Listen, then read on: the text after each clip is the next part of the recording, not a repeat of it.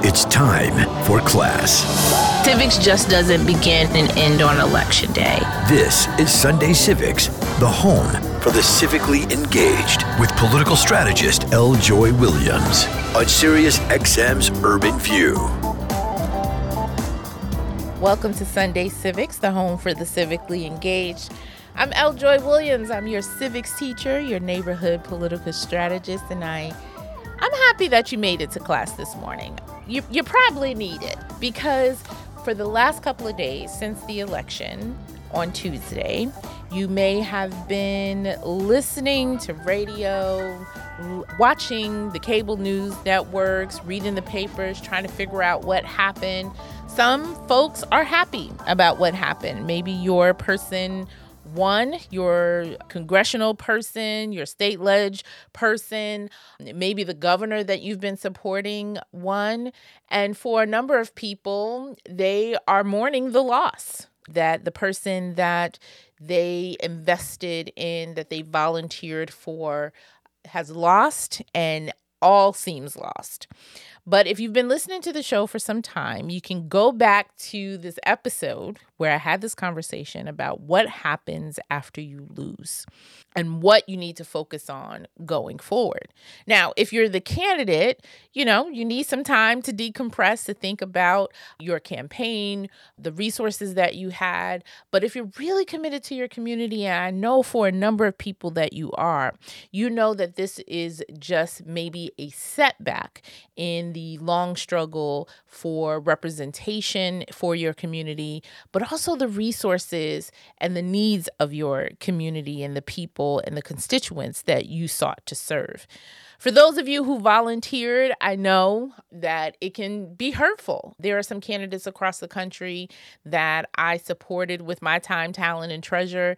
There are some who were clients of mine that I really, really believed would that have a vision for their district, for their constituents, that can lead better than the person that won. But I also know that for some, the landscape has a lot to do with it. In terms of the districts that they are running in, because we just came from a redistricting cycle, made it difficult. The ability to have unlimited time and unlimited resources could have helped, or you had all of the money that was necessary and it still didn't do what you thought it would. All of those feelings are valid. But I don't want you to wallow in them for too long, because for those of us who know, who continue to fight and organize in our communities, you're going to have some setbacks. Sometimes you're going to lose a contest here or there, but you have to, after sitting with yourself for a minute, after wallowing in the loss, you got to pick yourself up and think about those people, think about your communities, and think about what's next. And what's next?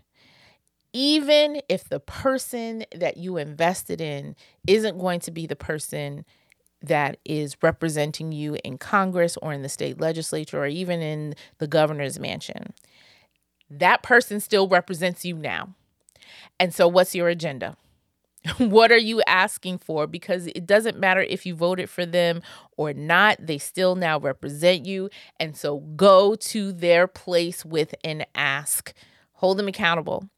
Right? And I'm not talking about the accountability that comes because they come from your community, or the accountability of love, the accountability of the time and talent that you invested in them as candidates, because obviously you didn't. You're going there as an accountability measure of their role, right? They're now your governor. They're now going to be representing you in Congress. Go with an agenda. Now, my agenda, part of my agenda going into the new year, or just even thinking about it now, is economic prosperity for a large percentage of people, a large percentage of Black people who are often left out on the table. Right? Anytime we're talking about a Black agenda, people are talking about contracts with the federal government, with the state, with the city, building things, opening a business, getting your LLC, all of these things which are great. I am not downplaying them. As someone who is a business owner, for someone who has previously had contracts with a municipality, I get it. It's a way to expand your economic reach. And even for the programs and resources that need to exist, that need to be expanded for people who are at the poverty line and below, we need to continue to make sure that people aren't left destitute, and that they have a roof over their head, that they have food to eat, that they can get a quality education. All of those things are important. But between those two extremes, and I'm not talking about an extreme of destitute poverty and like people making billions. No, I'm talking about the extreme between people who are below the poverty line and people who are like upper middle class. That is that there's a large percentage of our folks who are in that gulf, in that valley, that we need to build ramps for, in order for them to get to a point of stability. That's what I'm focusing on. That's what my agenda is focused on in the next year, is how do we build opportunities? How do we build ramps for people to easily walk up, for people to easily roll up to however they can get up, that we provide resources for them to do that. That's on my agenda. So no matter if I voted for the person, if I like the person, it don't matter. I ain't trying to kick it with them in my backyard. I'm coming to them with an agenda to get things done. And on my agenda is economic opportunity. So we're going to talk to Alex Compernell, who is with the Joint Center for Political and Economic Studies, to talk about some of those things, the status of Black work in this country, and what we need to do from a policy perspective that can be included in our agenda that we bring to those folks who now represent us. So don't wallow too long. No, don't take too long of a break. We got to get up and keep working and keep organizing. We'll be back right after a quick break, and we'll talk about how we do that economically with the Joint Center for Political and Economic Research. We'll be right back.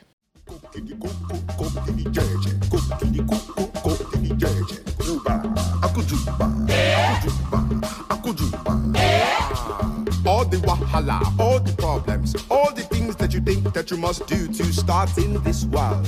Like when the teacher, schoolboy and schoolgirl come together. Who is the teacher? I go let you know. Who is the teacher? I go let you know. Welcome back to Sunday Civics. I'm your host and your civics teacher, Eljoy Williams. And I want to thank you for, making it to class this morning. I know it's a heavy week, given what has happened on Election Day, which we talked about earlier. But organizing continues, the work continues, and I am happy about the person that we are bringing to the front of the class this morning. Yes, we can spend a lot of time talking about the results of the election and rehashing what should have and what could have. Believe me, I'm sure you are listening to a lot of radio, watching a lot of TV, all up in your feelings about what happened on Tuesday. And there is space for that. But I want to bring you to the next steps. Remember, I talked about having focus on long-term planning. And one of the things that we need to focus on for our communities, when I say our communities, I'm talking about Black folks right now, is on job creation. How do we get more of our people in what, that phrase that is often used in politics, good paying jobs? And I wanted to talk to somebody about what good paying jobs are. What do they look like? Where are they? And particularly for Black communities across this country, what does that look like? So I couldn't think of anybody better to bring to the front of the class for that discussion about the future of work for Black folks in this country than going to America's Black think tank, the Joint Center for Economic. See, I always add extra stuff. It's Joint Center for Political and Economic Studies, but I always add extraness and be like the Joint Center for Economics and Workforce Political stuff. And coming to the front of the class is Dr. Alex Compernell, who is the head of the workforce policy section at the Joint Center. Alex, thanks so much for joining us. Yeah, thank you for having me. And it is a mouthful, so you're not alone. Well, listen, and then I be adding extra to this, extra words for you guys to do. But it's political and economic studies, Joint Center for Political and Economic Studies, and Alex heads the workforce. You're the director of the Workforce Policy Division. Is that correct? That's right. So the workforce policy program, the Joint Center, was kind of birthed out of this idea that we need to think about how we connect skills and education to what's happening in the labor market for Black communities. And we're really just focused on two main things. That's removing barriers to high quality education and training for Black folks, and then making all jobs good jobs for Black folks. Well, I want to get to the discussion of defining what those good jobs are. What do they look like? As well as how do we ensure that more of our people are fitting that category in the work that they do. And I know you have all of the data and information to back it up nationally. But first, because it's your first time being on the show, I want to go to story time and you telling us the story of your first civic action. Yeah, and I had to really dig deep to remember this, but I can only think about my time in college. So I went to a school in Alabama. I went to the University of Alabama for undergrad, and I was a member of the collegiate chapter of the NAACP. I served in a leadership role. And one of my first civic duties, I think, in life, kind of sad that it took so long, but one of those first civic duties was organizing a voter registration drive along with my peers, like core focus of getting Black voters registered, not just on campus, but throughout the city of Tuscaloosa, Alabama, which is home not just to the University of Alabama and Stillman College and HBCU, but also to a pretty sizable, large Black population that would be considered a part of the Black Belt in the South. So I just very vividly remember taking physical, pieces of paper, standing up kiosks or tables and standing outside of restaurants and shops to register folks, and then hand delivering those registrations to the post office or to the local courthouse to get Black folks registered. I think that was, to me, just one of my, most vivid memories of my first civic action. And thankfully, it didn't stop there. Have spent the last more than a decade in what I consider to be public service, working in the realm of external affairs, nonprofit public policy and advocacy, and more. So that's voter registration. I love that because I feel like everybody should, if you're organizing or in your community, you should at least do a voter registration drive at least once. Like it should be one of the things that is on your civic checklist is like, have I registered people to vote yet? Right. So that should be, part of the thing. I think I'm going to put that on my list for the new year of 10 civic actions you can take. And it's just like organize voter registration drive. And it doesn't have to be, 5,000 or 50,000 people, right? Just starting off with a small number, that's manageable, but just to go through the process, I think is important for people to understand how that works. So I want to get... I was just going to say, just the talking to people in the process, like you're actually engaging with your neighbors and like the local community on the issues that are most important to them as you're getting them involved in the civic participation process is really powerful. Oh, you mean the novel idea that actually talking to people? That's right. Yeah. I haven't thought about that before, that actually talking to people about what matters to them instead of just trying to beat them over the head with whatever messaging you have. Mm-hmm. It will force them to do things. Mm-hmm. That's a novel idea. We ought to explore that more. I want to get to why I brought you here because I have all sorts of questions. And I think we need a level set in terms of our economic future. Mm-hmm.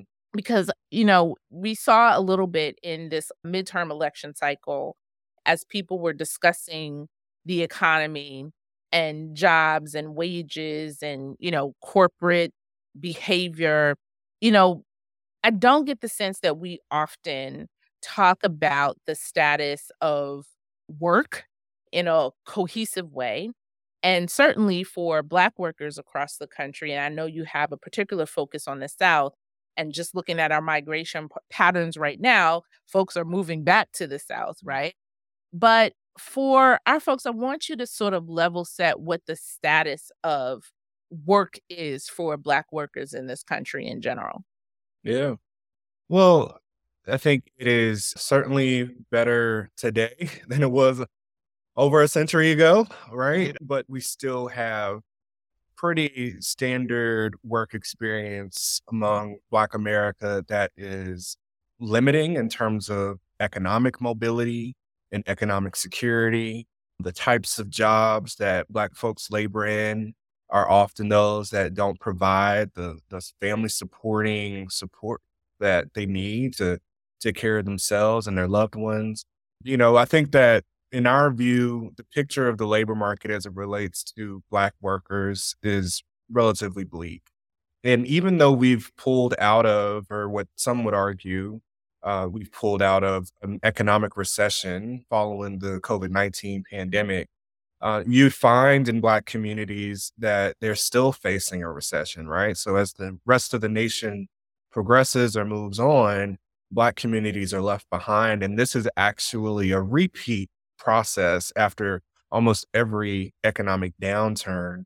Black communities are still left behind in the economic recovery. And our policies are largely responsible for that. It's not individual lack of effort. It's not that Black people are lazy or aren't taking advantage of the opportunities presented to them.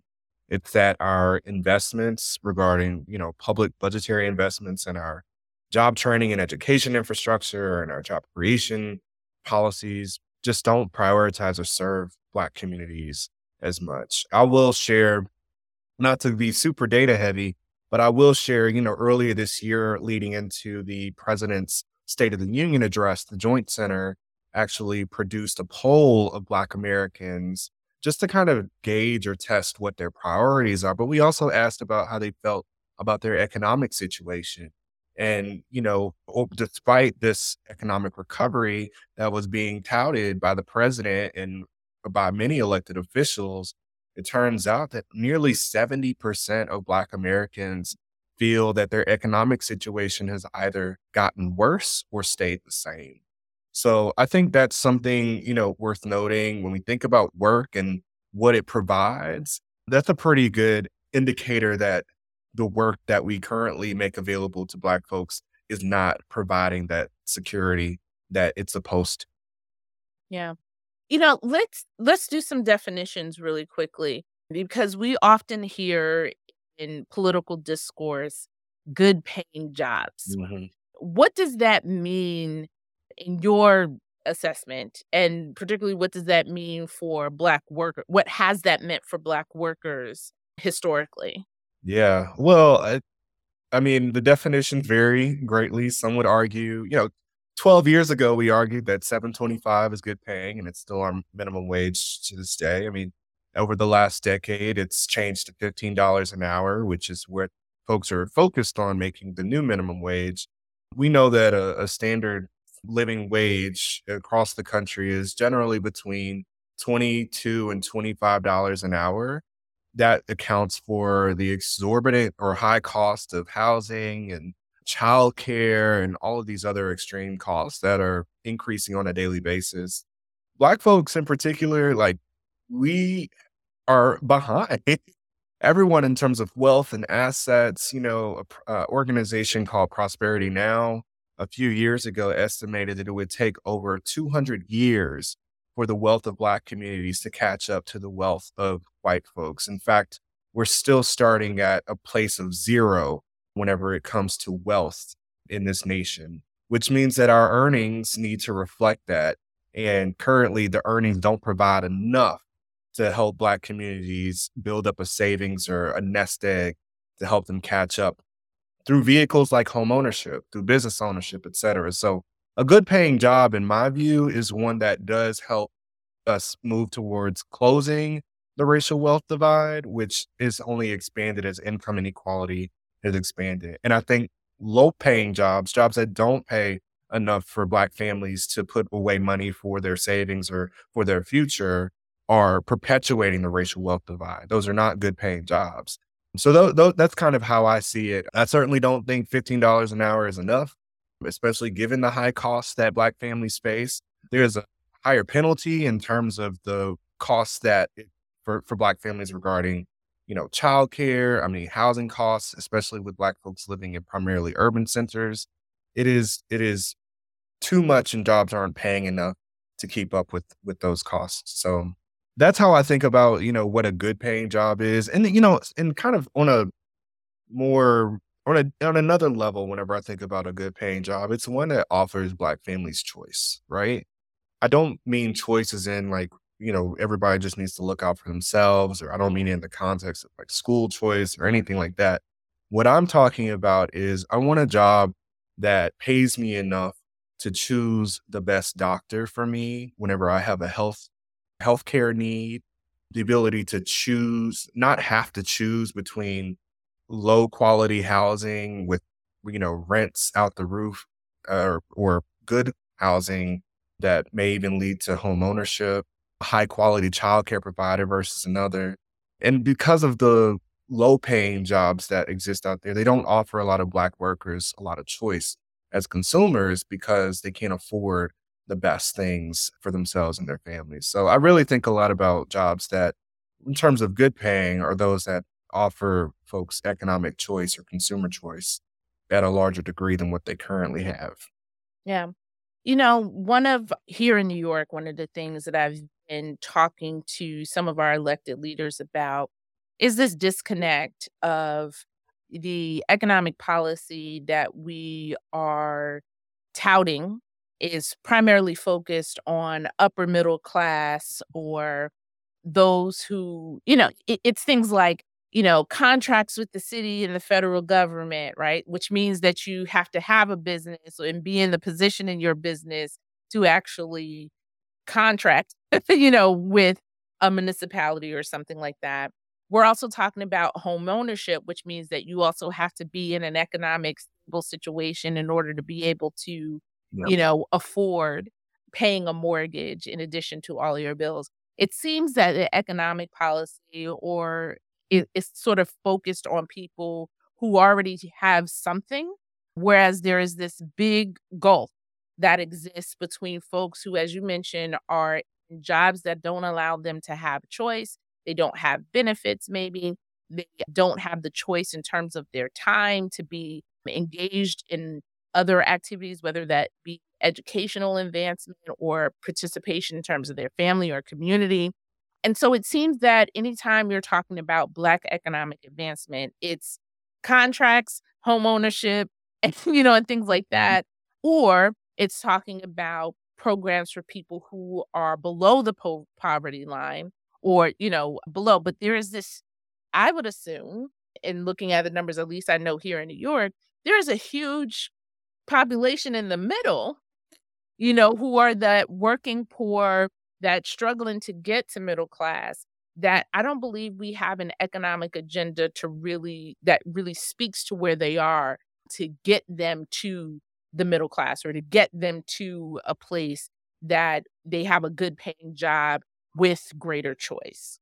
Yeah. I think you named it. We have a pretty sizable working poor population. The frustration that I run into often with programs or services that deliver, or, some type of cash support or food assistance, et cetera, really require you to be in abject poverty, but haven't caught up with the times to recognize that even making above the poverty level, you are still not able to make ends meet because your employer, if you're working, does not provide enough income to help you make up for the lack of what the social supports can provide. So you definitely see it in that case. It's like a classic case of whenever school parents, or, when I was being raised, just my personal story, my mom works in healthcare.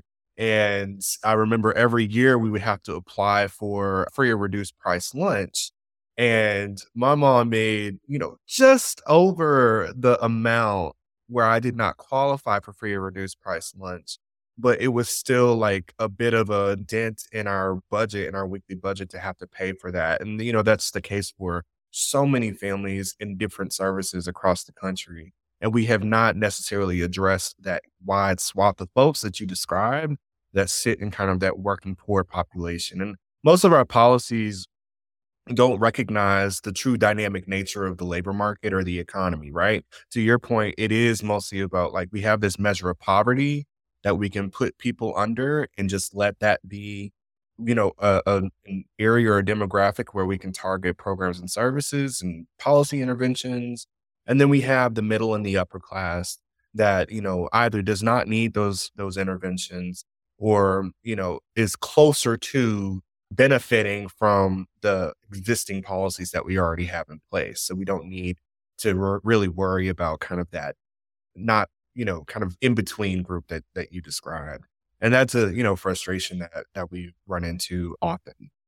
What are some of the, because, just another anecdote about that, and I think I've talked about this on the show before, thinking about parents who are often caught up in systems like CPS or ACS, right, where their children are taken away or in the system. And for a large percentage of those parents, right, it's issues of poverty, right, that they're being called because, they don't have a stable place to stay or someone to watch their children, that is reliable and something happens, unfortunately, or being able to feed their children on a regular basis or what has been perceived as like the nutritious meal or things of that nature. And I know of cases, right, where it's like they're trying to work, they're working, but if I don't have childcare and I make too much to qualify, right, I'm just thinking about even as a foster parent, all of the resources that the system gives me as a foster parent to care for that child for that short term, like, why don't you just give it to the like the parent, right, in order to be able to help them? Now, obviously, that's taken out in the children where there is extreme case where there are cases of neglect and other things. Yeah. Like what you've named is like, here's the problem. The problem is this family does not have the resources or can barely make childcare happen. So let's provide them childcare. Let's provide resources for that. And then they can, continue economically and maybe get to a point where they no longer need that support, right? So that kind of nimbleness in the system, which would overall save us money, Yeah. which would actually contribute to our tax base. Like, I don't understand, Alex. Like, how Well, does no one look at that and say, like, oh, this is better for us in the long term? it's so, I mean, the confusing nature of the policy, I think, is intentional, right? Like it's supposed to trip people up. It's supposed to make people question, why do we even need these services in place for some folks? And why do we need them for others? I mean, it all, I think, comes down to a question of like who's deserving and who's not.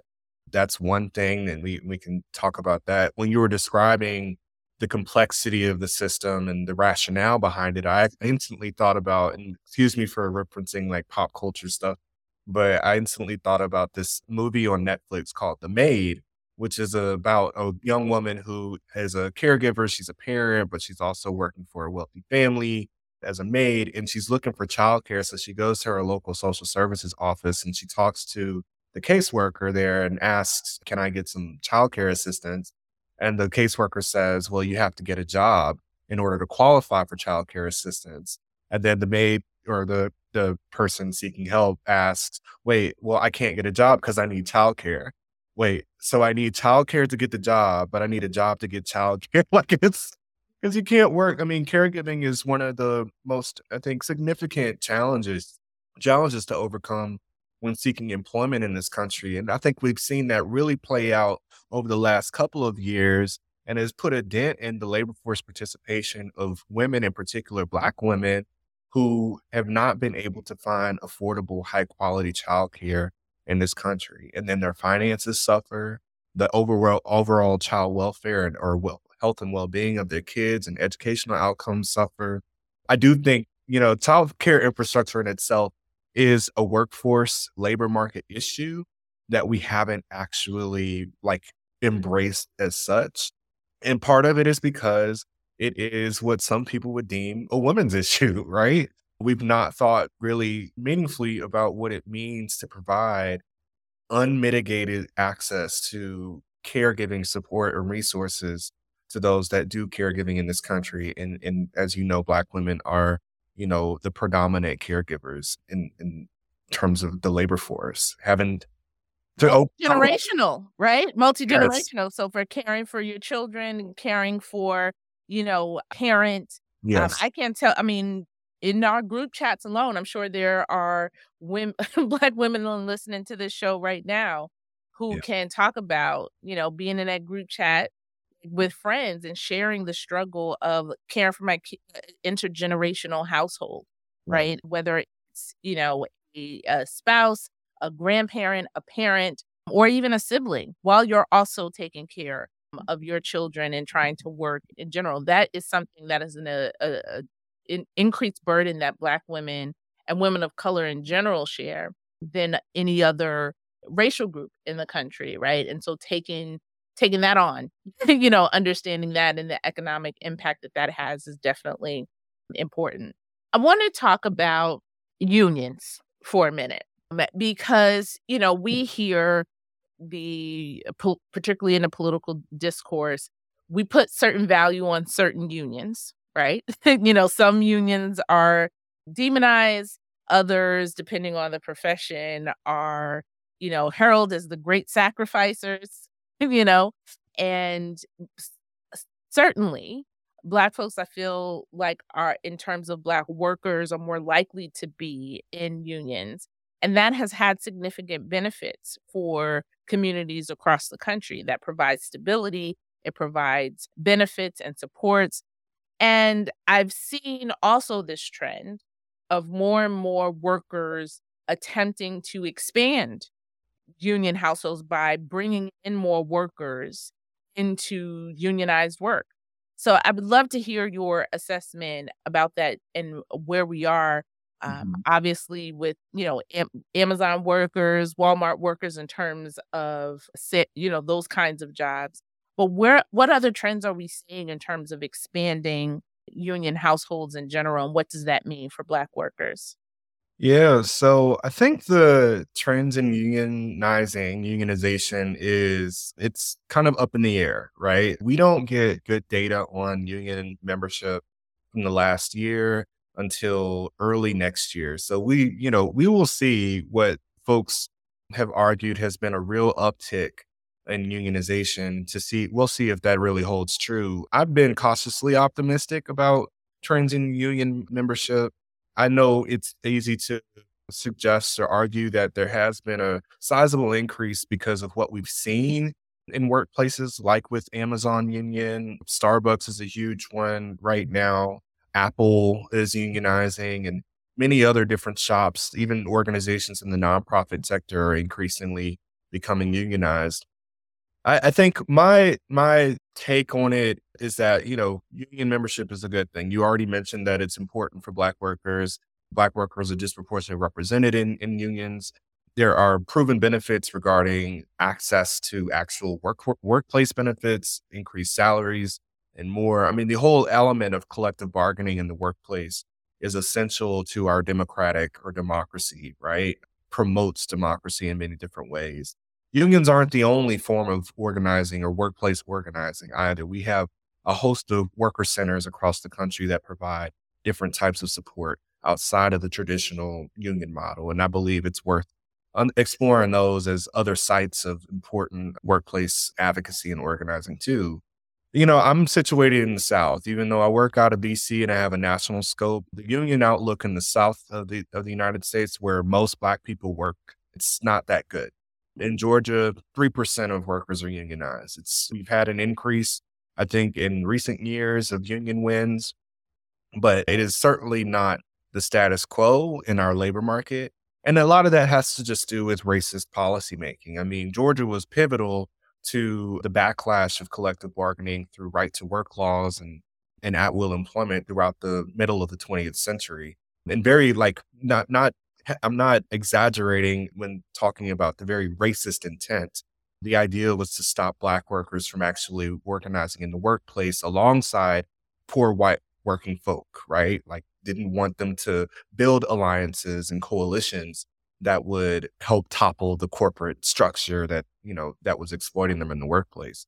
So, the South is kind of the next venture for unionizing. Like, I want to see a lot more attention put on the Southeast, given the disproportionate representation of Black workers here, some intentional investment in building worker power in this place. And again, it's not going to always be a union. It could be a worker center or some other structure, but we have very like the anti right to work in itself as kind of the main thing preventing the expansion of unionization. It's a white supremacist, ideal. Like it is racist. And we've tried to see we've seen states try to expand right to work laws. Some of them have failed, some have won, but it is problematic. And that's something that is a huge barrier for Black workers in the South. But I want you to expand on this a little bit and talk about, because I believe in naming a thing and who's responsible and how it specifically disenfranchises people. So talk a bit about the right to work structure, how that impacts communities economically, and the efforts to change that. Yeah. So, I should mention, right to work it's a tool to help or tool to prevent the ability of unions to build the membership that they need to engage in collective bargaining. It's the primary democratic tool, or bargaining is the primary democratic tool, like in the workplace, that workers could use to secure better protections in wages in the workplace. We know just from the data, from the research that's been done by think tanks and even academics, that workers who live in right to work states are made worse off in terms of their earnings.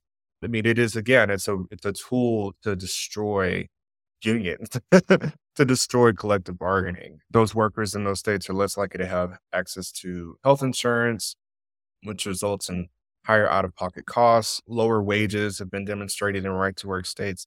So in that in itself, and right to work, I guess I should define as someone who is not a labor attorney, a law attorney. So, this definition can vary, but essentially, I'm going to struggle with this definition because I'm trying to not use the jargon.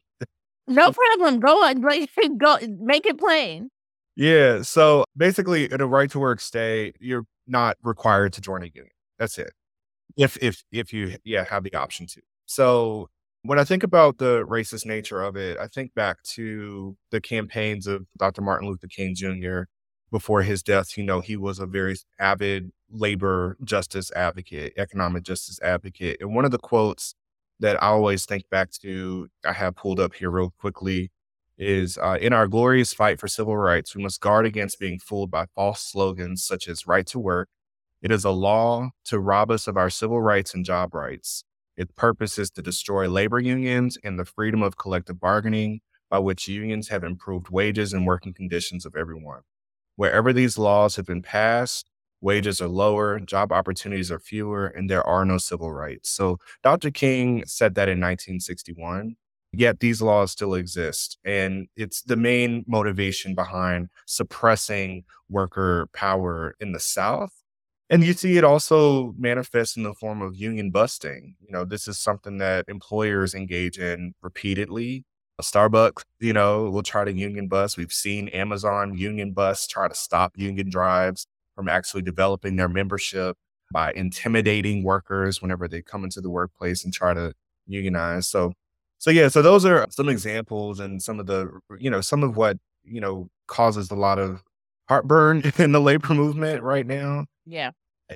I think we need to call it what it is, though. I mean, the oppressing worker power in itself is a maintenance of white supremacy. I mean, that is truly what it's about. Stay tuned. We'll be right back with more on Sunday Civics. How can it be that you love the most unlovable part of me? How could you see your life was the only gift I'll ever need?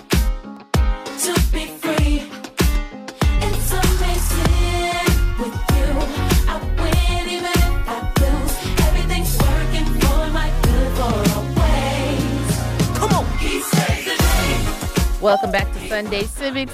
So because you've mentioned the South a number of times, and we, during this discussion, I want to talk about it a little bit more. We, from the Biden administration and even the previous administration, there is a lot of dollars flowing down to states for infrastructure, right? And particularly in the rural South, whether it's on broadband, whether it's up and down the country, really, in terms of roads and bridges. I feel like there could be a whole podcast of people in their communities talking about they tow up roads and bridges. Somebody should do that. NPR, get on that. It's a good project to do. How do we ensure that Black folks are included in that infrastructure development? Because that is also not just an economic engine for the local communities, but also for the workers. Like, how can we prioritize to ensure that Black communities are a part of that? Okay, so I am hoping not to hope this isn't stirring up any kind of anger from folks, but I feel this strongly coming off of election night. The amount of resources and money that we put into getting folk elected into these offices has to go into organizing to ensure that public policies prioritize the communities that need resources the most. I'm talking about, outside of the election, where do folks go whenever it's time to organize to ensure that public dollars flow to our communities, to be defensive and to stop public policies that restricts access to economic resources or reproductive care, et cetera, in the state legislatures. The reason why I say all of this is because it's now up to the states to distribute all this money, right? Like, states and local areas are going to come together. They're going to bring together the regular folks that always come to the table, your chambers, your council folk, your special interest groups, your trade associations, et cetera. Those folks are going to make massive decisions about billions of dollars. And we need strong organizing to get people in those rooms, or to stand outside those rooms and bang on the door and tell them that we need to direct these funds to my community that has broken roads, where we don't have bridges, where we don't have internet access, et cetera. And the analysis that needs to be in those rooms has to reflect the Black experience, right? Like, for example, over 38% of Black households in this country do not have internet access. Like, that's unimaginable. But that needs to be introduced into the conversation or decision-making process about the distribution of broadband dollars through the Digital Equity Act and the Infrastructure Fund, or else it's not going to disproportionately serve Black communities. So that's kind of where I stand with it. I think where we go from here is we focus our organizing attention on getting the governors and mayors to invite or to allow folks, particularly color, who are working folk, to help be participants in the decision-making process. But unfortunately, like I said, outside of the elections, you don't see a lot of resources going to that type of organizing, that type of movement building in the policy process. So that's real heavy on my heart and mind, because I know that we have this, what the administration likes to call a once in a lifetime or once in a generation investment through infrastructure. It's going to be a flash in the pan if we don't get the people that need it the most at the table helping to guide those decisions. Well, not only that, it'll continue to, bolster economically the folks who are already wealthy, corporations who are already going to, already decided how much of that pot they getting, Right. Exactly. and have the resources and also the people to be in the offices of those elected officials on a regular basis to make sure they get their cut.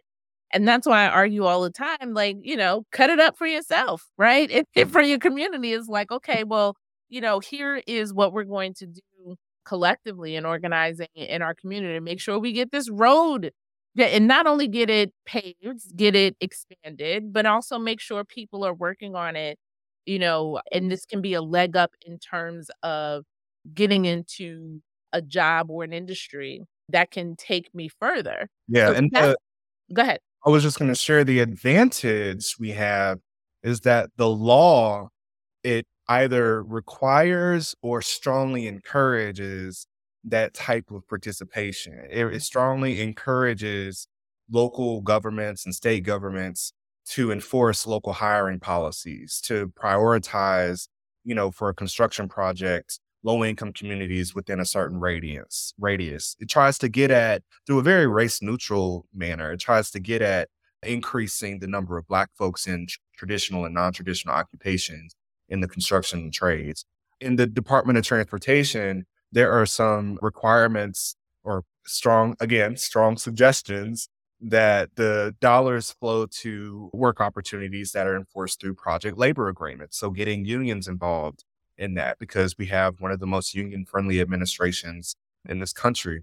Or in our history, the problem that we will face, and this is where the accountability and the organizing is so important, is that you have state governments and state legislatures that are extremely resistant to prioritizing racial equity and racial justice in the distribution of public money, right? Like, they don't even want to talk about racism. In the state of Georgia, you can lose your job in higher ed if you talk about critical race theory, even if you're not talking about critical race theory. So I think that's the trouble that Black folks have been dealing with for a long time, especially in the South, where, I live in Atlanta, but my state legislature is overwhelmingly conservative and very rural. They're making decisions about my life and what my community has access to. And I'm not able to be at that table without strong organizing support. But we have to be very vigilant, as these very conservative decision makers will resist some of the strong mechanisms in the infrastructure bill that are supposed to prioritize equity and inequality in the distribution of funds.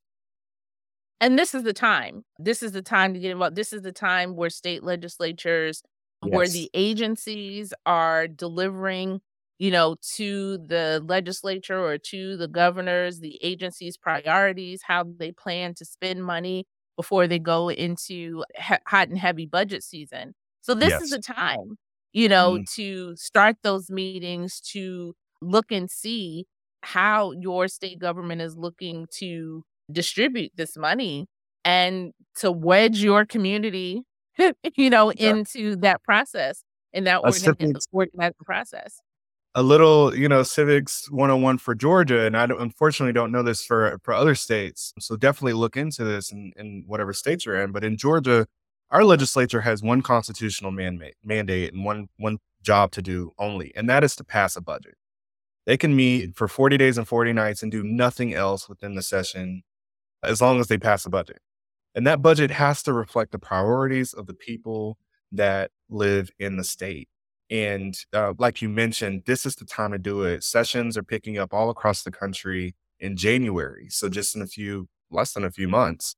And budgets are going to begin getting written. And even though they may focus mostly on state dollars, you'll still see or have opportunities to raise questions about the distribution of federal dollars through the state budgeting process. So I just really appreciate you for lifting that up. Like, in my former role, I was a state policy and budget and fiscal policy analyst. So one of the biggest gaps in civic participation and advocacy, in my view, has been at the state level. And it's just such a huge opportunity to improve our overall economic situation, our healthcare environment, et cetera. But it's been, we've been so oppressed and muted out of the process. And now's the time to kind of switch that or flip that on its head. Yeah. Definitely getting local, which is my, it's what I preach here on the show all the time. Yes. But, my mantra of getting engaged and getting involved, because it doesn't matter, if you, as you mentioned, have a progressive city council and, mayor or municipality, if your state legislature does not reflect your values. Right. And if you are not consistently engaged in organizing work that puts your issues before that legislature, it's a both and. You can't just, it's like, oh, I'd like people who look like me or share my values and then I'm out. No, like, you have to be, consistently in their face, consistently engaging and demanding in order to get things done. Alex, thank you so much for joining us, for being in front of the class. I have to have you back when we have a panel discussion, more about this work, because we didn't even get to the tech piece. Because I know all of these groups are, trying to, saying the future is tech and the future is whatever, which is already behind because, things in tech are moving in a different direction too. So are we behind in that? Are we late to the game in terms of the tech industry? Should we be looking at something else? Why are we always behind? We need a lot more time to get into that. So I have to have you back for that. But thank you so very much for joining us. Yeah, thank you. I really enjoyed this and appreciated the opportunity. Thank you. Thank you. And thanks to all of you for making it to class this Sunday. We'll be back next Sunday with more of Sunday Civics, those civics lessons you need to take civic action. Have a great one.